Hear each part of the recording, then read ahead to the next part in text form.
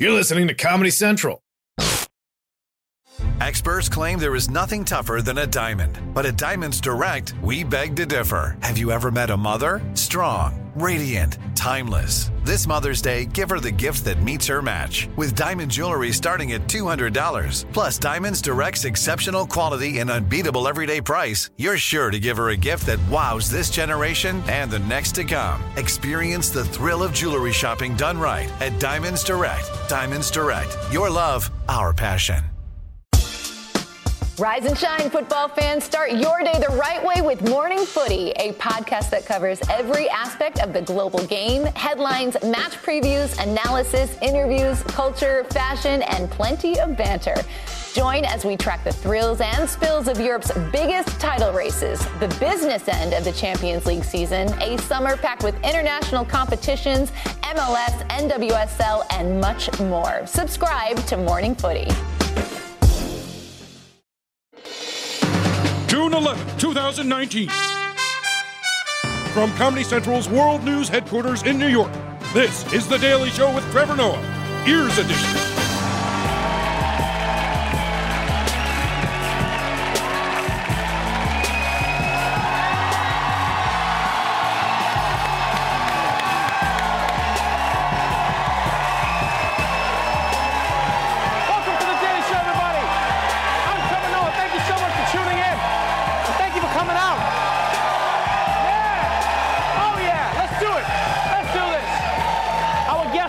Is a fascinating young man. He's a chef whose new book is called Notes from a Young Black Chef. Kwame Onwuachi is joining us, everybody. It's going to be a really fun conversation. Also on tonight's show, Russia and China are the new celebrity couple. Ronnie Chang puts plastic straws under arrest, and your Fitbit is trying to kill you. So, let's catch up on today's headlines. This Saturday was World Oceans Day. It's the day when we let the ocean tsunami any city it likes. It's also the day when we take a moment to acknowledge how much damage we as humans have done to the thing that covers 75% of our planet. And today, Canadian Prime Minister Justin Trudeau announced a plan to try and change that. Some good news for the environment. In less than 2 years, Canada plans to ban many single-use plastics. We're talking about things like straws, bags, cutlery, no longer. The Canadian Prime Minister making the announcement from the shores of a nature reserve in Quebec. And to be honest, as a dad, it's tough trying to explain this to my kids. How do you explain dead whales washing up on beaches around the world, their stomachs jam-packed with plastic bags? People around the world are grappling with this every day. Man, white people have to explain a lot of shit to their kids. Oh, because this is not a problem that any African parent has. Yeah. When you're an African kid, you're like, Daddy, why are the whales dying? You'd be like, why are the whales? Why don't you mind your own business, huh? Are you a whale? Huh? Then what is your problem? Maybe that whale was too busy asking questions, huh? That's how it ended up on that beach. Daddy, you can say you just don't know. Are you saying your father doesn't know something? You know what I do know? How to beat children. Go fetch my belt. Go fetch my belt. But Justin Trudeau does have a good point. Single-use plastic is wasteful, man. We got to find a way to stop using it. And I don't know how exactly. I also use the stuff. I mean, I was thinking maybe we can find a way to just carry a knife and fork with us at all times. You know, just like hanging off our belts like a cell phone used to. And it won't look weird if we all do it. We could do it together, people. Or how about this? We never use these third fingers, yeah? Let's just replace them with utensils, yeah? Yeah, like a surgery. Now you always have them with you, huh? Moving on, the Catholic Church is celebrating Pride Month in the most Catholic Church way possible. USA Today says the Vatican issued an official document rejecting transgender identity. It also called gender change a trend. The document, called Male and Female, He Created Them, is the Catholic Church's first statement on gender identity. Pope Francis has repeatedly argued that people cannot choose their genders. The Vatican also said that changing norms in gender identity contributes to the destabilization of the family. Yes, that's right. The Catholic Church has released a statement condemning transgender people, saying that it's unnatural, which is disappointing, but it's not surprising. I mean, we all know the church thinks if you're born a girl, you're a girl forever. And if you're born a boy, they're going to try and you. And let's be clear on this. Gender change is not a trend, all right? It's been around for thousands of years. But if it was, why does the church care about it so much? How come the church isn't warning us about other trends? You never hear the Pope saying, it is against God's will to wear supreme. There's only one hype beast and his name is Jesus Christ. Oh, and get this. Part of the Vatican's rationale is that transgender people go against its belief that God made men and women to reproduce. Which, first of all, transgender people can reproduce. And secondly, again, why do you care, right? You don't even let your people reproduce, right? Nuns aren't allowed to have sex, right? Priests can't get little boys pregnant. Yeah, that's right. 2 pedophilia jokes. Yeah. I got away with it the first time. Of course I was going to go back for more, which is the same thing the priest said about touching little boys. Oh, 3 pedophilia jokes. Oh, you don't like it? Well, you should transfer me to a different parish where I'm probably going to do the same thing. 4. Oh! All right, I'm done. And finally, some health news. If you're wearing a Fitbit right now, you might want to get up and walk 10,000 steps away from your TV. New questions about the supposed health benefits of those fitness trackers that millions use. As more Americans make health a priority, many are turning to technology. The fitness tracker has become kind of the obsession. But is that obsession really good for you? Some worry measuring fitness, diet, and sleep could be taking a toll on our mental health. Research found it can make activities that were once enjoyable feel almost like a job. These are really powerful tools for positive change, but they can trigger anxiety or obsessive thoughts and sometimes cause us to go a little bit too far. That's right. Experts say that fitness trackers are making us anxious. And not just because we spend every morning trying to remember where we put it, which is what I do. Yeah, I burn 1,000 calories walking around my apartment trying to find the damn thing. Then I put it on and it's like, okay, time to get your steps in. I'm like, bitch, I need a nap now. But this study claims that these fitness apps on our phones can be bad for our mental health. But I mean, if you think about it, every app is bad for your mental health. Tinder is depressing. Twitter is toxic. And that phone app is the worst. You can't delete it. It just keeps on ringing. I don't even know what it's for. Even mental health apps are bad for your mental health. I had a meditation app that was supposed to help me relax, but all it did was stress me out. 10 times a day it would be like, have you meditated yet? Time to meditate. Hey, Trevor, don't forget to meditate. Eventually, I was just like, delete the app! Whew, so much karma. All right, that's it for the headlines. Let's move on to our main story.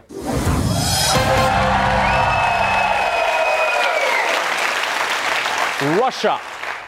For decades, the Soviet superpower has been America's #1 rival.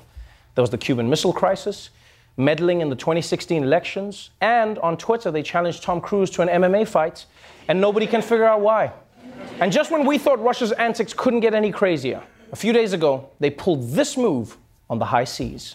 We begin this evening with a dangerously close call on the high seas between a Russian destroyer and a U.S. warship. Those ships coming within feet of one another, forcing the Americans to take drastic action to avoid a disastrous collision. This image capturing just how close the ships came to a catastrophic collision. As little as 50 feet, according to the U.S. Navy. This video from the deck of the USS Chancellorsville showing the Russian destroyer was so close you could see Russian sailors sunbathing on the deck. Sweet Lord. Russians are hardcore. You realize these ships are about to crash into each other. American soldiers are like, prepare for breach! And the Russian soldiers are like, Dimitri, take off your shirt. Let's get suntan before we die, yeah. Don't want to meet Jesus as pasty bitch. But this is pretty crazy, man. This is pretty crazy. A Russian warship basically tried to ram into an American ship in the middle of the ocean. And let's be honest, that had to be on purpose. Right? What other excuse is there? Do you know how big the ocean is? You have to really go out of your way to collide with someone. It's like walking into someone at Ted Cruz's birthday party. There's no one else there. You did it on purpose. Now the question is, where would Russia get the balls to play chicken against America in the Pacific? Well, maybe it's because they've got a new and powerful BFF. Just as President Trump was meeting with America's most important allies in Europe, 2 of America's biggest adversaries were holding court in Moscow. It was a split screen tailor-made by Russian President Vladimir Putin. Putin hosted Chinese President Xi Jinping. Xi calling Putin his, quote, best and bosom friend, saying he cherished their deep friendship. The two enjoying a leisurely boat ride in St. Petersburg yesterday. That's right. Xi and Putin have gotten so close, they're even taking boat rides together. And not just a normal boat ride. Putin even helped Xi recreate that scene from Titanic. He was like, yeah, I'm king of the world! No, really, China's taking over the world! So it's clear, China and Russia are really hitting it off, because you only take a boat ride with someone if you really, really like them, or if they're enslaving you. But this is liking. Oh, and if you think Putin giving Xi a boat ride is impressive, wait until you see what Xi gave Putin in return. The leaders' visit also includes some panda diplomacy. During their summit, Putin and Xi showed off their friendship with a visit to the Moscow Zoo, where they welcomed 2 new Chinese pandas, a gift from Xi to Russia. I mean, China likes you. One of the signs of that, good alliance and good feelings is to present you with a panda. Russia got 2. That's right. China gave not 1, but 2 pandas to Russia, which is huge. Yeah, because 1 panda can't make babies. 2 pandas also can't, but there's hope. And remember, China only gives pandas to countries when they wish to be close allies with them, right? They actually call it panda diplomacy. This is a real thing. Panda diplomacy. Not to be confused with Panda Express diplomacy, where I convinced them to let me use the bathroom even though I didn't buy anything. And technically, this is interesting, technically China didn't give Russia the pandas, right? The Russians just get to keep the pandas for a few years, yes. Which, by the way, applies to every panda in the world. Yeah, China owns every single panda at the world. So at some point, they have to go home. And I guess it's because China doesn't want the pandas forgetting their Chinese roots. Imagine if you let a panda stay in New Jersey for too long, huh? Yeah. Then when the panda gets back to China, it's like, hey, what the is this bamboo? Hey, how about some gabagool or a nice fettuccine? Marrone. Anyway, I could talk about pandas all day, but the point is, China and Russia are getting super close. And the consequences for America go beyond boat rides and cute bears. While Russia and China continue to strengthen their economic ties, they're also expanding their military cooperation. Chinese troops taking part in massive drills with Russian forces last year. The level of cooperation between Russia and China has not been this high since the mid-1950s. They are combining forces against us. They say Russia and China can coordinate cyber attacks and military moves that can knock U.S. forces off balance. Oh, man. China and Russia teaming up against the United States? I mean, America could probably handle China or Russia, but not both at the same time. Like, imagine if in Rocky IV, Ivan Drago was fighting, and then Jackie Chan jumped in the ring to help him. Huh? That would be the end of Rocky. It would be done. There'd be no Rocky V, no Rocky Balboa, no Rocky Goes to Space, no Rocky and the Sorcerer's Stone, and definitely no 50 Shades of Rocky. None of those movies. Now, beyond geopolitics, the personal elements of this bromance is probably something that's going to bug Donald Trump. Because don't forget, he wants to be a part of this club. He loves those dudes. We know how much he admires Putin. He talks all the time about he and Xi Jinping are great friends. So to see his 2 besties make plans without him, that's gotta hurt. Yeah, and I don't think that he's dealing with his feelings in the most mature way. The U.S. President Donald Trump is threatening new tariffs on another $300 billion in Chinese goods. This if President Xi Jinping doesn't meet with him at the upcoming G20 summit. Wow, really, Trump? He's going to put tariffs on China if Xi doesn't hang out with him? That is so childish. If you don't come over to my house and play video games, then tariffs. And I get to be player 1 the whole time. And what is it with Trump using tariffs in every legal situation? Have you guys noticed this? In every situation, Trump is using tariffs now, right? Illegal immigration, tariffs on Mexico. Xi Jinping won't have a play date, tariffs on China. Melania won't hold his hand in public, tariffs on Slovakia. But Donald, I'm from Slovenia. I don't care. Pronounce it anyway, still tariffs. So look, it's clear what's happening here.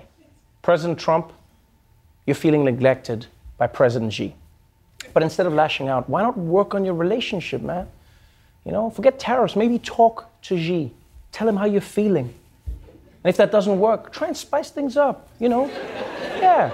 Dress up as something you know China's really into. Yeah. Who could resist? We'll be right back.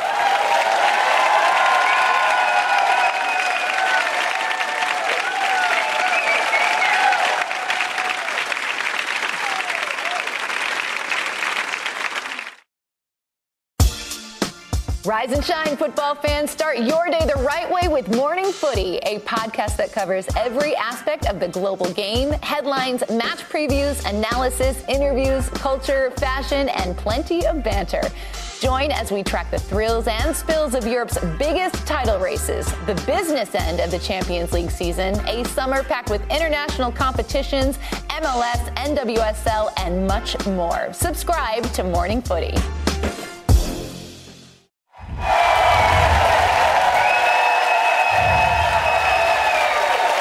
Welcome back to The Daily Show.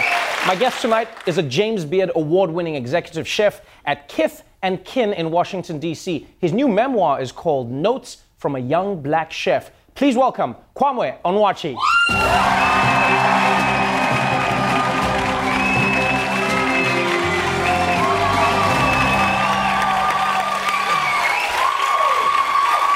Welcome to the show. It's great to be here. How you doing? I'm fantastic, man, but congratulations on an amazing book. Thank you. And a really, really fascinating story. Thank you. I mean, you've done everything. In your teens, you were in a gang. In your 20s, you sold drugs. Then you graduated from the Culinary Institute of America. You competed on Top Chef. You opened your first restaurant. It tanked. So now you run a successful hotel Don't restaurant. give away the whole Gotten book. awards. Don't give away. No, but that's the thing. It's less about just what happens and more about how it happens. That's what makes your story so fascinating when you look back at the book. Absolutely. And you look at the life you've lived. Does it feel real? Because you're only 29. It's a journey, you know? I would say like every part of my life has been either extremely difficult or extremely rewarding, and it's a journey. So like, you don't really notice it until you put it down on paper. Right. You know, and you read it through and you see it through. You sound like you were quite the terror as a young man, like within the family. You know, it's pretty bad. You were pretty bad. Bad. You were bad enough that your mom sent you to Nigeria, where your dad's from, right? Yeah. And you thought you were going there for the summer. Yeah, she told me I was going for a couple weeks. I quickly learned that was not the truth. How did you learn that? It was September, and school starts in September in New York, and I called her. We had to go to this call center, by the way. We had to drive all the way. It's in the middle of a village. It wasn't Lagos. Right. And we drive 3 hours to this call center. Have to wait in line to even get on the phone. We get there, and I'm like, so Ma, like, it's September. When am I coming back home? And she's like, you're not. Not until you learn respect. Not until you learn respect? Kwame, hello? Hello? Because I just dropped the phone. I was so crushed. So you hadn't learned respect? No, not yet. Not yet. How long did it take you to come back to the U.S.? 2 years. Wow, that's a long time to not learn respect. Yeah. No, because if my mom like left me in Nigeria and was like, till you learn respect, I'd immediately be like, yes, ma'am, I have learned respect. Can I come home now? But you've always had the spirit inside of you where like you've pushed for what you wanted to do, and you did it 2 years in Nigeria. It's a completely different world. And then you come back to the U.S., right? And what's interesting is how you tell the story of growing up in a world where, you know, you were lucky enough to go to a private school, but you lived in a place that was basically hood adjacent, and you got caught up in gang culture. You got mixed up with the wrong group of friends. How did you like see your life when you just were in a gang? Like, was that something you like prepared, or was it something that just happened to you out of nowhere? It just happened. You know, I talk about it in the book how I really got into it, and I got into a fight, and then after that fight, it was pretty much an initiation into the gang. And you know, I don't think it's something that you plan. You know, sometimes we're a product of our own environment, which is unfortunate, but also we can get out of that mentality as well. Right. You know, and for me, it was the moment that Barack Obama walked across stage and he became president of the United States. And I didn't think that I would see a black president in my lifetime. I voted for him and everything, but you know, 55 years ago, we couldn't even eat at the same restaurants as, you know, white people everywhere. Right. And to see that, it showed me that I can do anything I put my mind to. That's really a beautiful part of the book, is where you're telling the story about how you're selling drugs. You're living in this house where, you know, people are high, you're also high, and then you see Barack Obama walk out there and he's now president of the United States, and you're like, oh, I gotta get my shit together. Yeah. That's a powerful moment. How do you even begin that journey? Like what, you know, you see Barack Obama, yes, but I mean, it wasn't easy. No, so for me, it was removing myself from that environment was the first thing. So I was selling drugs. I moved to Louisiana. My mother moved there after I graduated high school. Right. So I started doing the only thing I really knew how to do, which is working with food. And I just took it one day at a time. And I told myself every year I just wanted to be doing better than I was doing last year. And, you know, 10 years later, here I am sitting across talking to you. Yeah, man, you've done an amazing job,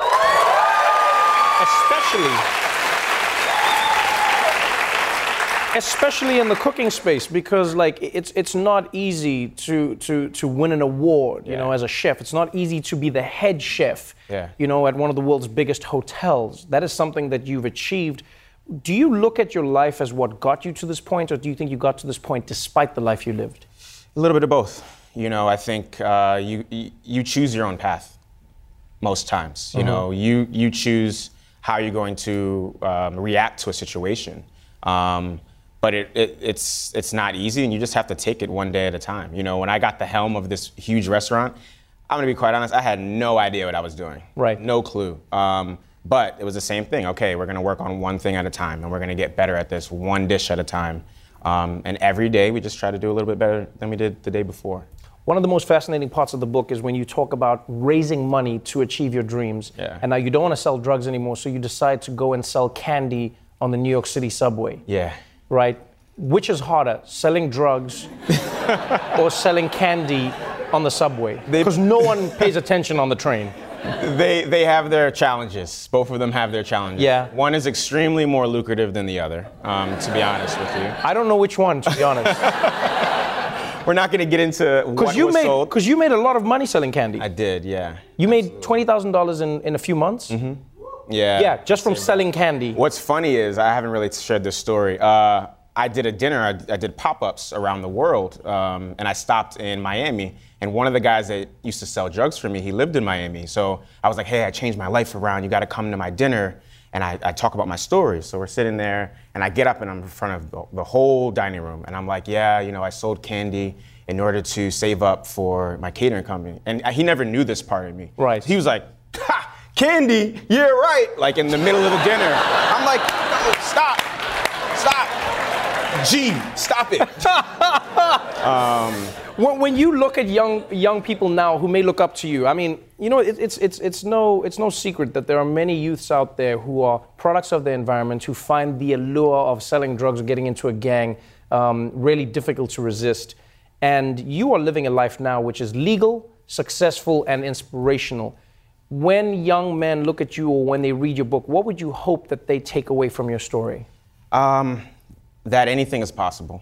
You know, if you really put your mind to it and you work and you put in the hours, and you just outwork everyone else, you can be successful in any field you're in. Right. I don't think this book is just for young chefs. I don't think it's for black chefs. I think it's just for anyone. Right. You know, anyone to really see that if you really want something, like if you really, really want it, you can achieve it. And that's what I want people to walk away from reading Notes from a Young Black Chef. Oh man, it's a fascinating book. I hope everybody reads it. Great story to tell. Thank you so much for being on the show. Thank you.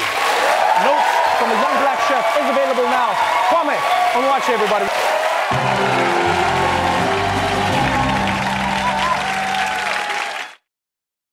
The Daily Show with Trevor Noah, Ears Edition. Watch The Daily Show weeknights at 11, 10 Central on Comedy Central and the Comedy Central app. Watch full episodes and videos at thedailyshow.com. Follow us on Facebook, Twitter, and Instagram, and subscribe to The Daily Show on YouTube for exclusive content and more. This has been a Comedy Central podcast. Check out our new NBA show, Beyond the Arc, part of the CBS Sports Podcast Network, where you can find me, John Gonzalez, NBA insider Bill Ryder, and Ashley Nicole Moss 5 days a week talking all things NBA. Whether you're looking for insightful discussions, upbeat commentary, breaking news, interviews, or coverage of all the biggest stories in the NBA, our new show is the place to be 5 days a week. Download and follow Beyond the Arc on Apple Podcasts, Spotify, and wherever you get your favorite podcasts.